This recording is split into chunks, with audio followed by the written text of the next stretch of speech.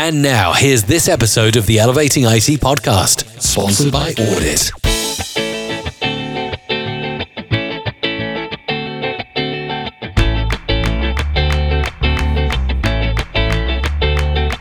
And welcome to our live recording of the Elevating IT podcast. I'm your host, Mike Brooks. If you're listening to the recording, welcome. I have with me today some cool dudes. Thank you guys for being here. David Spire, first of all, from Entech in Florida. And you are a partner and the VP of, wait a minute, let me not mess this up, VP and Chief Development Officer at Entech. And Eric Burendorf, I swear I hope I pronounced your name right, my friend. Close enough. All right, say your name for me, so because I should be embarrassed for not getting it right at this point. Burendorf. Yeah. Man. You know, and I've known you long enough. I should be getting your name right by now. So my apologies to you. And Eric is from, and he's been on the show before. He's been with us before. So thank you for being here again. And you have yourself as business and technology strategist, but your company is Evernet. It's your company, correct? Yeah, I'm the sole owner. We're a small boutique IT company centered in Hartford, Connecticut, but we're starting to reach out. We just picked up a client in Seattle, a new client in Tampa, so we're starting to cover all of the country at this point. Oh, right on. And David, you are in Florida. What's the me and Eric are both in Connecticut. So my favorite question. Oh, Mike, I forgot that you're in Connecticut too. You're down in Greenwich. I'm in Southbury, so I'm halfway between you and Greenwich. I'm closer to you then. But David is in Florida. So my favorite question for folks in Florida is, what's the temperature? Well, today it's very cold for Florida. We're in the high 40s, but it's yesterday I think it was almost 80.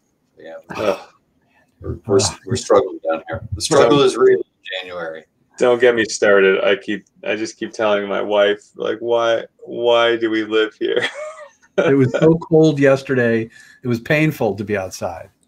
I'm born and raised in Connecticut, essentially. And I even went to college in Burlington, Vermont, which is like an hour away from the Canadian border. And if I could do it all over again, I would have gone to college in Miami or Austin or San Diego.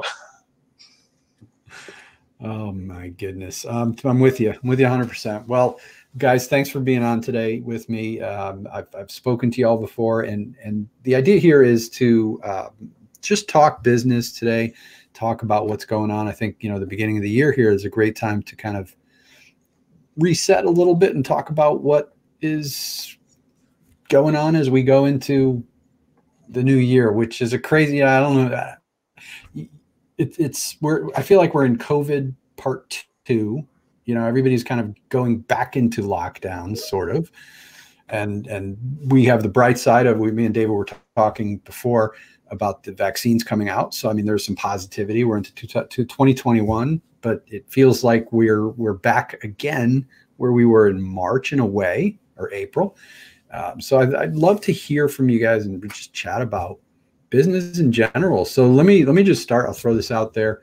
Whichever one of you guys wants to kind of pick up the ball and take it, is just how was your year end? How did things go for the year of 2020? I'll take a back seat, Dave, if you want to lead. Sure. I'll dive on this one. So tail end of the year for us was super strong. We struggled through the second quarter, I think, as most people did. But we continued to stay positive through it and continue, especially from a sales and marketing perspective, put the work in every day. For us, we were able to finish the year and still hit our revenue targets, which was we're very grateful for, needless to say. And we were able to have really strong client retention as well. And so I think that was probably our biggest concern early on, is what's it going to look like? What's the downstream impact as it relates to retention? I think that was our biggest win and surprise as it relates to finishing out the year strong. For us, it was like it's kind of like 2010, 2012, kind of all over again. After the recession of 2008, because we're a tertiary service, you know, the way the money flows is you've got the consumer spends, buys professional services. You know, our client base is predominantly professional services, doctors, lawyers, things like that. So at least in 2008, for example, the consumer ran out of money somewhere around 2008, 2009. There's a little bit of a lag. And then when they run out of money, they stop spending on services. Then there's a little bit of a lag, and then the services stop buying services. So being, again, that tertiary service provider. I remember it was like August 2012, you know, July, we were just jamming. And then August 2012, just like, it's like the phone stopped ringing or something. Fortunately, we didn't experience that. And I don't know yet if we haven't hit the lag yet. I know, you know, I was watching the airline industry really closely all year, seeing if that was going to be kind of a bellwether as to what the economy was going to do and that sort of thing. So going into March, you know, we had some clients that, you know, they wanted to hit the pause button. You know, they wanted to suspend services or just, you know, just pause. And, you know, it's not that it wasn't in their best interest. So we explained that it really wasn't in their best interest because, you know, the administrative costs and all these things, and we ended up being right and they ended up resuming. So a lot of words to say, we held on to our client base because they were still holding on too. So our year I don't want to say our year was good because it was a shitty year. For everybody, it was hard just emotionally, what we're all going through. But from a business perspective, I think we're all kind of holding on. The question I have is, what's the next quarter going to look like? What's the next 2 quarters going to look like? If these vaccines don't come down fast enough, if things don't start resuming to some level of normalcy, I just wonder if that lag that I described that happened in 2012 after the recession, is that going to be our fate, you know? Interesting. David, I want to throw it back to you. And if you have any comments on that, please feel free. But, you know, it brings up a good point where we had to all probably deal with, and I'm sure you dealt with it, David, as well, clients who are coming to you and want to cut services. I think everybody dealt with that, whether your client needed to or not. I think this whole thing made people think about, do I need to do this? Do I need to expand? Do I need to control? What do I need to do? So how did you deal with that when that happened to you? And how do you have a new plan to deal with it going forward? Yeah, to one of Eric's points, I think that geography has a lot to do with it, right? So people being in different states, different locations, and how businesses are dealing with it, and I think how the general public is dealing with it probably is a pretty big indicator in all of this. For us early on, we immediately tried to figure out how do we create a hibernation type of plan for our clients, as Eric just mentioned, to put them on pause. We did have a couple take advantage of it, but as soon as they were able to, and they were in industries that were shut down, which you had no choice at that point. You had to try and work with them because what else do you do? Right. So, and we want to sustain it and weather the storm with them. And so as soon as they were able to resume business as the new normal, if you will, obviously we were there to help go through that. So in Florida right now, again, and we were talking about this a little bit earlier, all indications are that the businesses are going to remain open the way that they have been over the last several months. Although I did hear a news article or story this morning that the cases in Florida spiked yesterday to an all-time high. So who knows, right? I mean, it's hard to say. Right now, I believe everybody down here is relatively bullish on continuing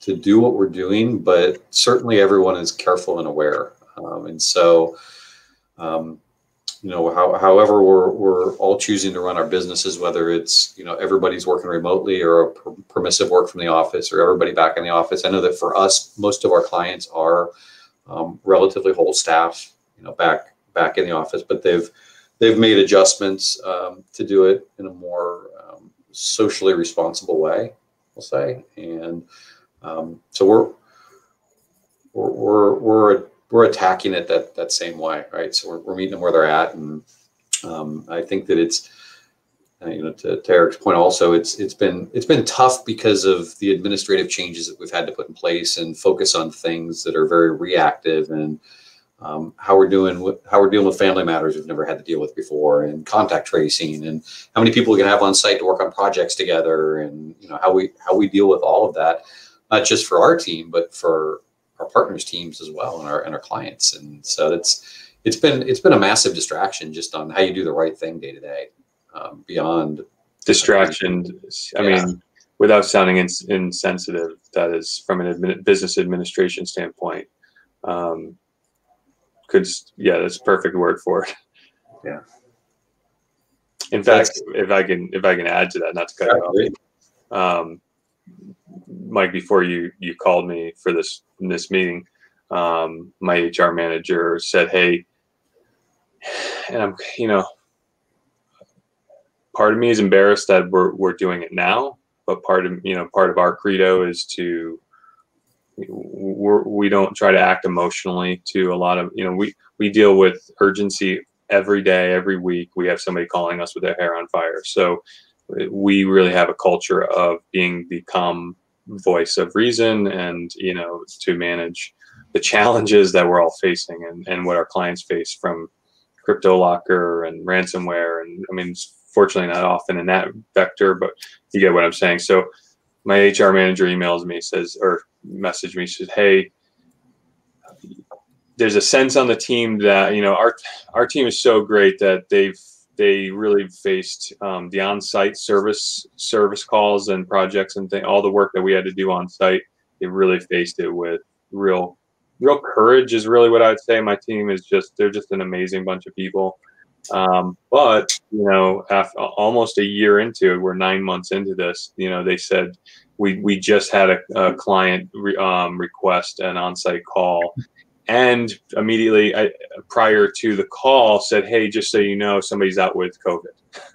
No. So it just, it's scary. It's always scary, but when somebody says, like, oh, you're going to be passing through the room, or, it's that fear, So my HR manager said, "Hey, I don't know about you, David, but we haven't had a COVID exposure survey that we were sending to our clients prior to dispatching resources. Are you guys doing that?" We're not. No. So my HR manager said today, like, they're just great. And if I would have pushed back on it and said, we're not going to do that to our clients, or it's too bureaucratic, or we've all had them, sense, and everybody can lie on, it's a total, volunteer kind of, it's elective to be honest on them or whatever. So I thought about it, but in support of my team, I made the decision to implement a mechanism where, we use a ticketing system that allows us to communicate and kind of document everything really orderly. So I was just before this call, I was building out that kind of questionnaire to send to our clients before an on-call service happens. That sounds fair. I mean, there's nothing unfair about no, that, and in right? fact, that's the language that I put in the email. I said, maybe not fair, but it was like, thank you for your patience and understanding, while this temporary measure, while we ask you to participate in this temporary measure. And, we went through a major transformation as a company and a culture over the last 5 years, and the clients we have are so great. They're so part of our effort for them. We had a much larger client base 5 and more years ago, because the culture back then was, everybody's a potential client. And I made the concerted decision about 4 or 5 years ago that really wasn't working for us. We really, there really is a truth to more isn't better. So I don't know if you're following. I'm being diplomatic and gentle in how I'm saying. So, anyways, the client base that we have really partner with us well and engaging with us, communicating with us, and understanding kind of where we're coming from to help them. Interesting. Now, so let's talk a little bit about that, because I think that's important right now. You know, as we're going, we're in the beginning of January. What are your plans? And David, I'll kind of share.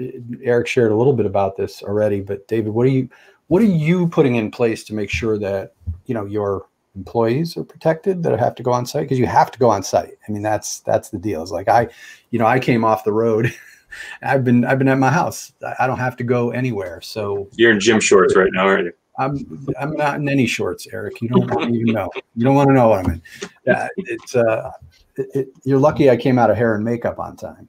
So, David, we talked a little bit about this before we went live here, and maybe you can bring up some of the stuff we were talking about. But what are you going to do going forward? Keep your people safe. Keep, you know, and make sure that your clients are protected, and you know, from your state is different than our state, how you're doing things. So I'd love to hear more about that. Yeah, so I'm not leading the charge on this, thank goodness. But what I do know is, you know, our leadership team is very active in monitoring CDC guidelines, which are changing frequently.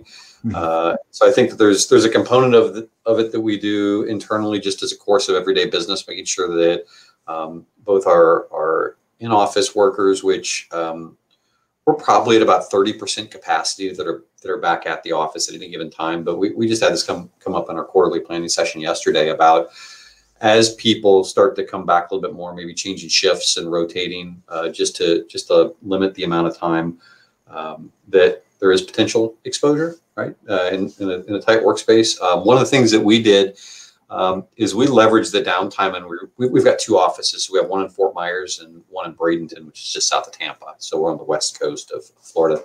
Our Fort Myers office, we had really outgrown, and we used the opportunity to renovate the whole thing. So we gutted it and changed the entire footprint of it to make it much more open air.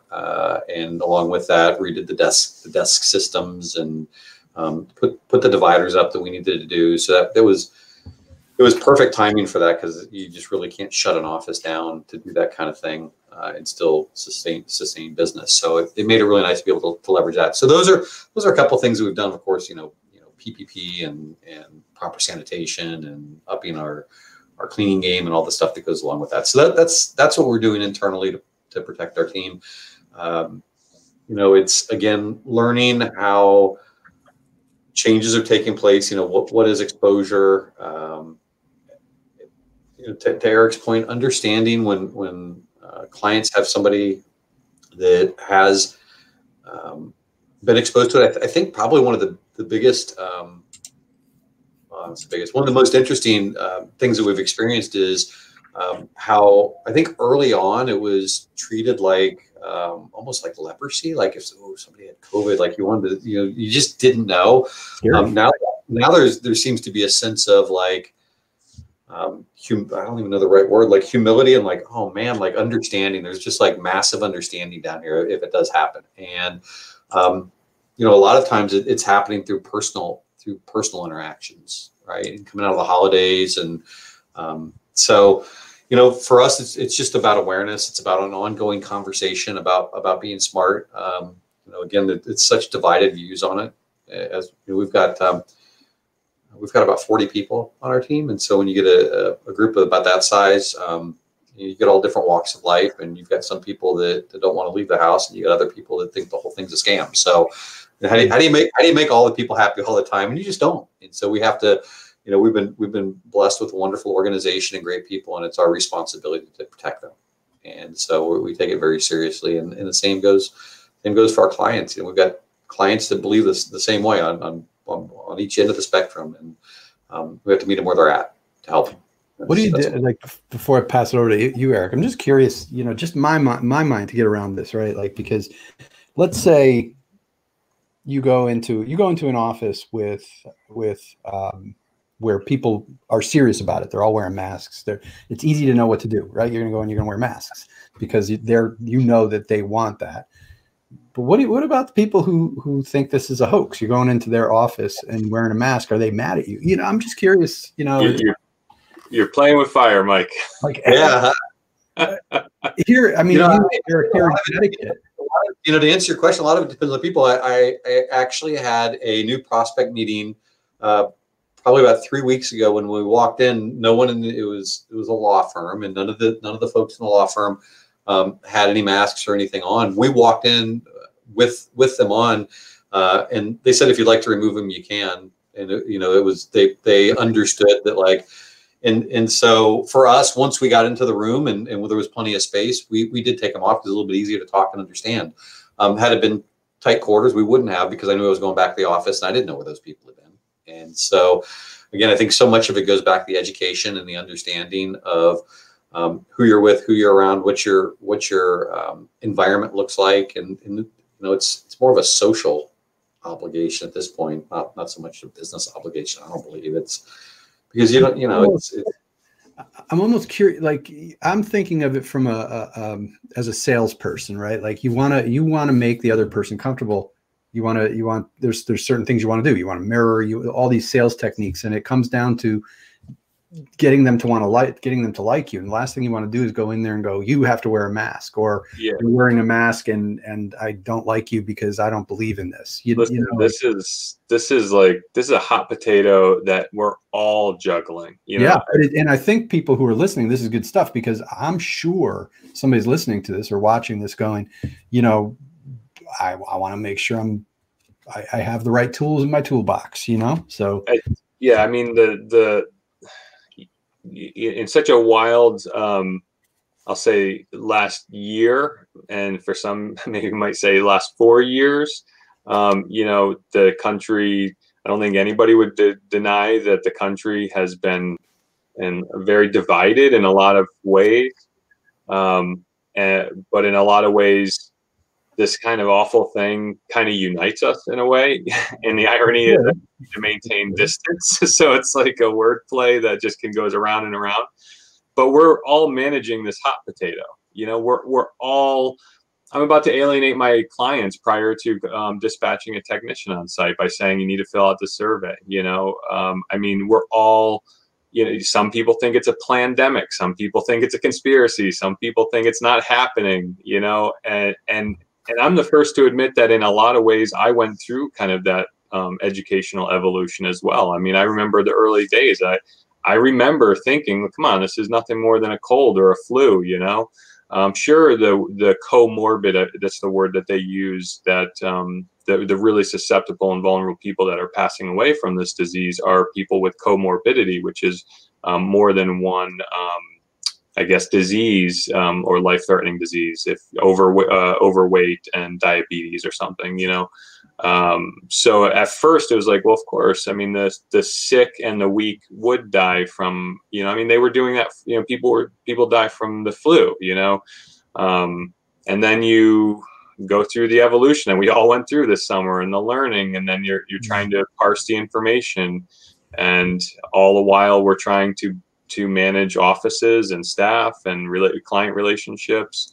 I celebrate, for one. I mean, I'm a germaphobe in my own right, and I'm thrilled that the handshake is dead. I call it hand sex. Like that, the fact that we don't have to have hand sex with strangers now, just to be professional. Like I'm really hoping the bow, takes hold, or just like the professional nod or whatever. I don't do the elbow. I don't know who came up with the elbow, because you have to close your proximity even more than a handshake in order to tap elbows. So when somebody throws an elbow at me, they're getting the little fist bump on their elbow, and then the awkward looks that you get from that. So it's. I like the bow. I did martial arts my whole life, and we always bowed, and you look person in the eye, you bow. I think that's always very respectful. I always loved that. So I'm voting for the bow to come. Yeah, I do the oh God, what's the Robert Redford movie where he was the mountain man, and there's a GIF that circulates where he does this kind of like appreciative nod, like I'm not doing the karate bow, but I'm doing kind of like, I don't know, the American businessman bow or whatever. It's like I see you, I acknowledge you, I smile, and my nod says, please don't close any more than 6 feet to me. You know what I mean? That's look of understanding, yeah. Yeah, but fortunately, and listen, I'm a pilot, so I fly in close proximity, and I was doing some flying during this, and we were thinking the masks, and it was earlier days when some people thought that the masks were kind of a fakeness or a fake component to this, or an unnecessary component to it. But like I said, it's a hot potato we're all dealing with. So no matter where you fall on the spectrum, if you don't believe in masks and somebody's approaching you with a mask on, it's at minimum a social courtesy to echo, I would think anyways, to mirror or respond or match the distance high bar, is it? The high bar, whatever it is, you know what I mean? It's just a weird one, if you have like, if you, Eric, have a health problem and you're wearing a mask and you're very concerned with it, and you feel now you are compelled to sit in a sales opportunity, or you're with a client who is totally the other end of the spectrum and is insulted by your mask wearing, you're putting yourself in harm's way technically by removing the mask, right? And that now it's you're not just dealing with a courtesy thing. That's interesting. Mike, I can't speak for everybody else, but I've made all of the decisions in my life so far that I would never sacrifice my integrity, my life, or my family for a sale. Yeah. So what Eric, sorry to cut you off, what you're saying earlier, right? I mean, I think we all want to do business. One of my criteria used to be they got to be nice. Right. I don't care how much money you want to spend. If they're not nice, like we work too hard to deal with people that aren't nice, and in a whole different way. That links to my earlier. Yeah. Yeah. It really, I mean, I remember years ago, I had somebody come to me and ask me like, what's one piece of business advice as a startup? And I was like, the hardest thing you're ever going to have to do is say no to people early on. Don't chase the dollars. Because you'll get married to them, and you'll promise yourself, when I replace that client with a new one that's nicer, I'll get rid of the bad one. And it's really hard to do once you've created that. That is culture. Exactly the thing that I was talking to. That's the point that I was talking to. Yeah. And so I think that in a different way, like it's converting that, like if I had somebody that was, if one of our staff or a sales rep or even myself, if we walked into something and they felt very compelled because they just believe strongly in wearing the mask, or their family members have, a weakened immune system and, more susceptible to the illness. And somebody said, I'm not interested in doing business with you because you wouldn't take your mask off during the meeting. I'd say, let's not even take a second meeting, right? Thank you so much for letting us know. Thank you for putting it in so many words. Yeah. You saved me a lot of trouble because you're not the kind of person.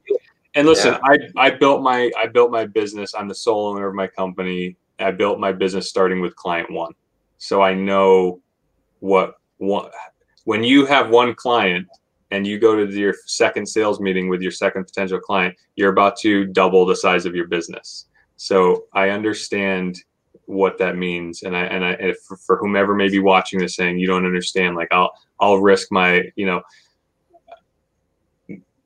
maybe I have made some risk, I know I've risked it all so many times on this damn business, but not, when it comes to, like I said, my integrity or my family or my health, I think that's where the line is. I wish anybody else who feels compelled to take their mask off when they don't want to, or they may feel like they're putting themselves at risk for a sale, I feel sorry for that person who feels that they might have to do that. Yeah. And I think, Mike, what you were saying earlier, right? It's a sensitivity to be able to read the room. So where we used to read the room to say, hey, what's this person's personality style? Are they a high D, a high S, a high C? The matching and mirroring, understanding, hearing the words that they're saying, truly listening to them. I think this is a whole new way of listening to the environment, understanding, pay attention when you walk in. What are the other colleagues inside that organization doing? Is it just the person out front, or is it everybody? Is this, what's the temperature of the prospect or the client on the subject? And it's something that we need to train all of our people to pay attention to. I would submit, though, that we're, as professionals, we're all kind of tuned to doing that naturally anyways, right? I mean, You'd hope. Yeah, I mean, even if you have a surf shop as a client, right, David, your guys are not going in flip flops and a tank top, right? Right. That's cool. This was, I didn't expect to talk about the hot potato topic, but I think this is actually, now that we brought it up and we talked about it, I think it was a really good topic to talk about, because I can imagine if I'm not going out and putting myself in those situations doing face-to-face stuff. I know in the MSP world, you guys have no choice. You have to do a technical assessment to sell your service. You can't do a remote technical assessment, right? And correct me if I'm wrong about that, but I haven't met an MSP yet who can't do technical assessment. I mean, we're doing a lot remotely, Mike. We're doing a lot remotely. Talk about that then. Share what you're doing, because I think that's valuable. I think, I march to the beat of my own drum. I always have. It's just the kind of person I am. I don't think of us as a mainstream or traditional MSP. The term kind of makes me cringe, to be honest with you. We're a managed services provider, but the way in which we implement that and execute that for our clients is not what our competitors are doing. It's not the standard playbook that the typical MSP does. Because I apologize if this is not meant to be an insult to anybody who might be, it's just some of the MSP stuff is I think a little predatory, a little built on the FUD of the thing, fear, uncertainty, and doubt, and that's just not my approach. So, we have a client that is out of state or away from us geographically. We're fully capable. Yeah, we can't tell if somebody put a coffee maker on the server. Which I always use that as a joke, because we have a bunch of small businesses, and back when the Microsoft small business server was running, everybody's business, I literally remember we went into an office in between our last services, and somebody had put the coffee maker on top of the server. So no, we can't do that. Of course, all the physical things you need to do, you can't do. But if you are, in our case, we're getting called because the former vendor has dropped the ball, or has not under communicated, or some, for whatever reason, the client feels like they have to move on. So we get called, and they kind of do. A lot of them come and say, "Okay, do you need to come and do the walkthrough and do all this stuff?" I'm like, "No, we really don't. We just, we can do a whole audit from a logical sense remotely, and we only dispatch when and I don't want to get too specific because it's some of our secret sauce, but in short, I would say we don't march to that typical MSP drum, you know what I mean? So no, we have clients who call us and we say, "Oh, we can get a full picture of your entire network and situation, take control of it, secure it, support it, and yeah, when we need to dispatch, we'll dispatch." And David, can you do remote technical assessments? I think we can. We choose not to most of the time. For us, we've got a smaller geographic footprint that we're focused on. So we stay relatively close. I mean, we do have clients like Eric. We have clients out of the area.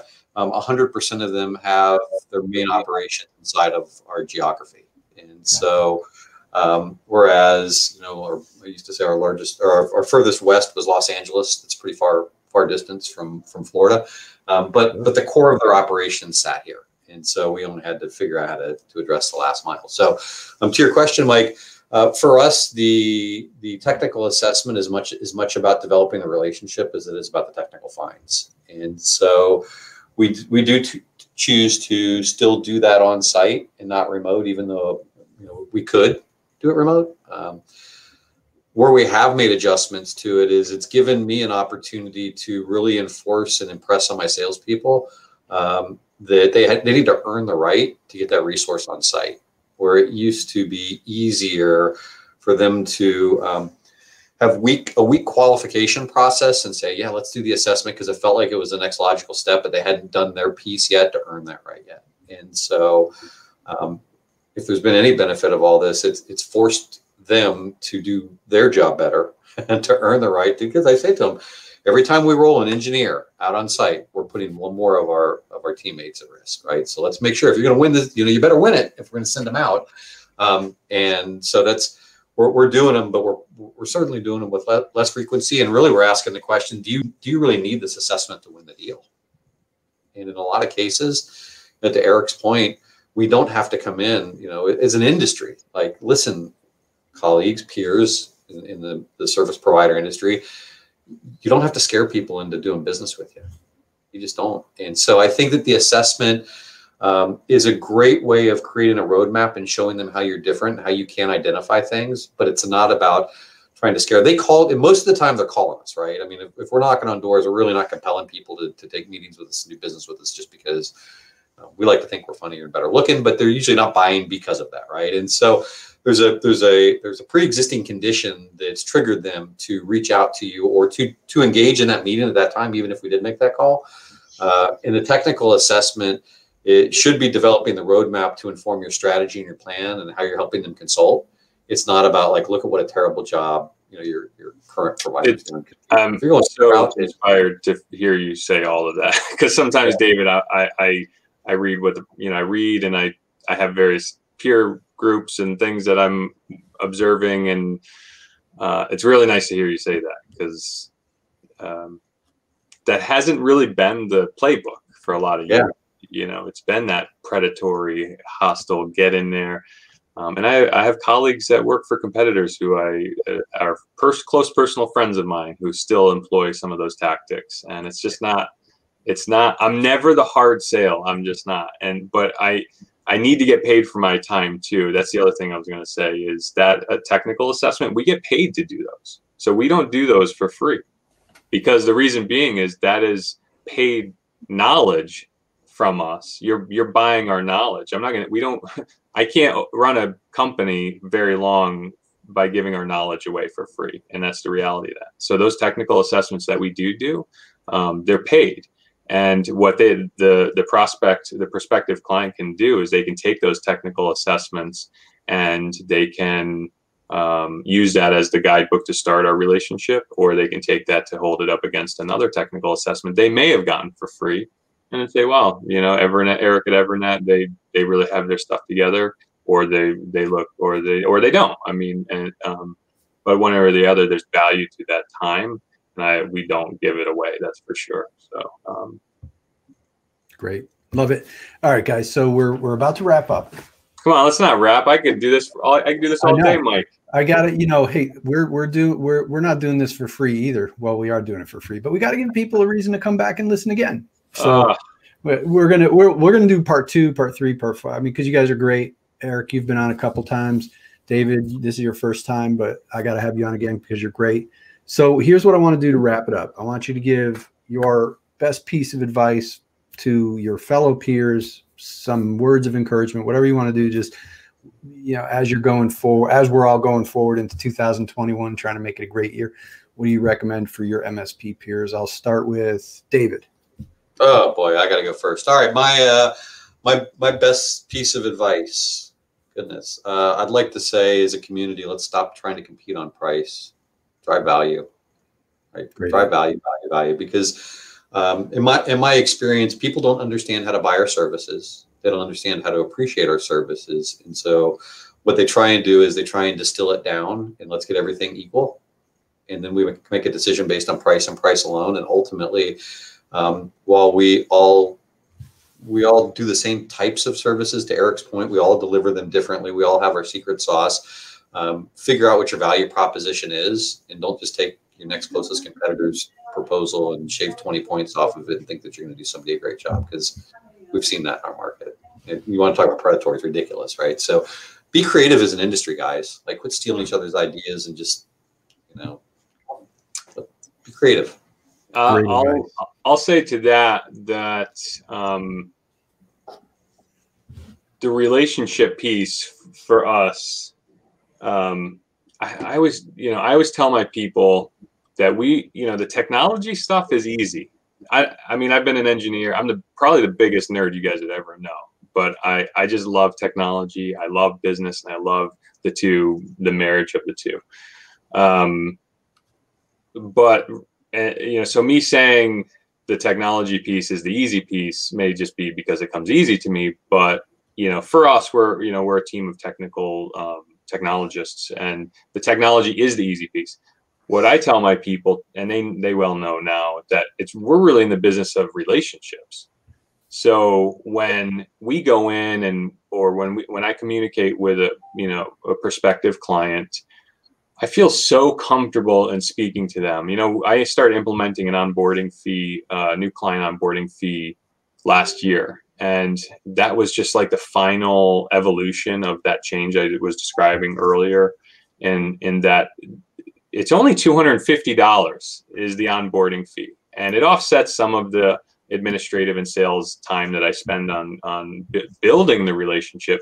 But it's really kind of a bellwether to how the client is going to value our relationship. $250 is, to our clients and to me, it's not really a meaningful sum, really. In the our relation, we have relationships that have been going on for 15 years with our clients. We've made a lot of money with, but it really is a bellwether to say how they're going to value our relationship. So, to your point, David, the clients or the prospective clients and that would look at our proposal and then look at maybe the same thing with 20% shaved off of it, I'm happy to let that client go. I'm happy to let that discount shopper go to that person, because I was that person early on in my career and this project that I call my company. So what I do is I try to connect with people, because our pricing is what I call market rate. We probably price competitive with you, David. And I actually publish our pricing on our website now, which is every salesperson's nightmare. I can't tell you how many people tell me, like, what are you doing? Stop doing that. I said, no, I'm building, and I've always built my relationships on trust, transparency, and value. So while it may not serve me to tell my competitors to do that, if I'm forced by Mike to give advice to Mike's community of other MSPs, which are my colleagues too, I can only say that I've had success in building relationships with trust and transparency in mind. Great stuff. Well, thanks, guys. I'll give my piece of advice, and I wrote about it on LinkedIn. Connect with me on LinkedIn, everybody. If you're listening to this, is don't hunker down. Did a quick article about the difference, asking people if they're hunkering down or doubling down. And I'll tell you what I'm doing in my business, and what I recommend everybody does is double, triple, quadruple down, work harder, do more. If you prospect twice as much, 3 times as much, build your pipeline, talk to more people than you talk to. Don't give up. This is, I think a lot of people are almost caught like they're like a deer in the headlights, right? Don't give up. We're going to get through this, but you got to work hard. So that's my advice for you. And guys, David and Eric, thank you so much for coming on. I'm going to have you back again. Thanks for everybody watching.